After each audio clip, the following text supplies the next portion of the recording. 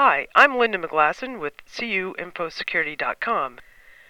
Today we're speaking with Kevin Davies, who is the Vice President of Professional Development of the Credit Union Executive Society, or CUES. CUES is a Madison, Wisconsin-based independent not-for-profit membership association for credit union executives. Their mission is to advance the professional development of credit union CEOs, senior management, and directors. Now, a little bit about Kevin. At CUES, Kevin's responsible for shaping CUES's conferences, institutes, and meetings from conceptualization through implementation, as well as assisting with the product and service development initiatives. Davies earned his PhD from Capella University in Minneapolis, Minnesota, and an MBA from Rockford College, and also holds a BS in Communications and Journalism from the University of Wisconsin-Madison. Hi, Kevin. Hi, Linda. Kevin,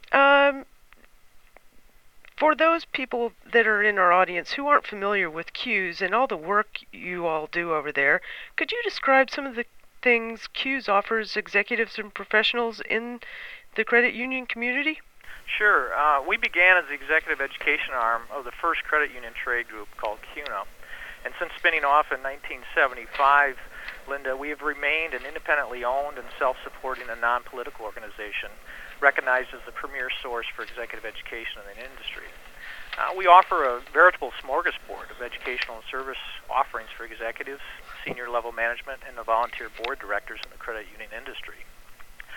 Be sure to check out our website at CUES.org because you'll see there listed some 20 conferences and institutes, schools, and seminars that we offer each year, including 3 of our most recent additions, Basic Business Lending Seminar, the School of Public Policy, and Directors Leadership Institute to be held in Barcelona, Spain this fall. Of course, one of the favorites for our IT folks is the Executive Technology Forum, coming up within the first week in March at the Hilton in Tucson, Arizona. And for those who prefer not to wander too far from home, we also provide weekly webinars on hot topics affecting the industry. Now, we also offer strategic services such as board assessments, membership growth strategies, employee benefits and executive compensation surveys, strategic planning, electronic voting, executive search, and succession planning services, among many others. Now, in addition, we have an award-winning credit union management magazine covering relevant real-world issues, and your membership includes access to our ever-popular e-newsletter, white papers, and ongoing threaded discussions with other professionals in the field on our TechPort and the CUES.net sites. Okay. Well, the second question that I'm going to guess that's on our audience's minds is why we at CUInfoSecurity.com and the CUES organization are talking. How about I let you explain the partnership between CUInfoSecurity.com and CUES? Well, gladly. Here at CUES, we're very much aware of the considerable time and effort that goes into managing risk and the information security issues that surround the credit union's operations. Just keeping up with the alphabet soup of regulatory requirements such as the Patriot Act, SOX, BSA, CTR, and SAR can be daunting without some assistance to sort it all out. So we've partnered with CUInfoSecurity.com to get the information that credit union executives and professionals need to have in their arsenal against security threats and their ongoing compliance efforts in their institutions. We're also looking at CUInfoSecurity.com to provide news and educational webinars on a wide variety of information security and regulatory topics. Well, at CUES, you're always hearing the top issues from the executives at credit unions. What are some of the things that are getting the attention of credit unions at this time?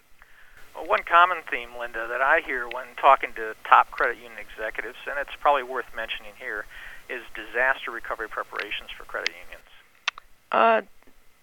That includes the business continuity planning involvement for credit unions. And do they feel like it's adequate to what their institutions may face? Well, we hear that credit unions are concerned with the idea that even if they were adequately prepared in the event of a major event, that other critical infrastructure wouldn't be available to support their operations. So That's something that each credit union should consider when developing or deploying their recovery plans. What if you don't have access to electricity or telecommunications, or the internet access is out for a particular area? One needs to be proactive and plan for that. As looking now at some of the other issues, what are some of the other top issues that our credit union community is facing?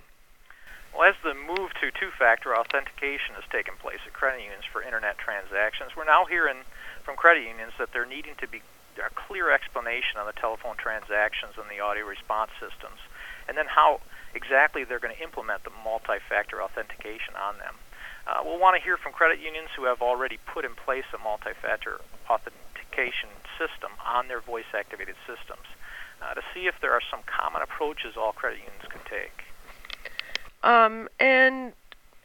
I think this may be something that we're all hearing about, but I'm also aware that credit card fraud is an issue that banks and credit unions are both facing, and we're seeing a lot of headlines in the news about credit card fraud, either the smaller things and then larger ones like the TJ Maxx incident.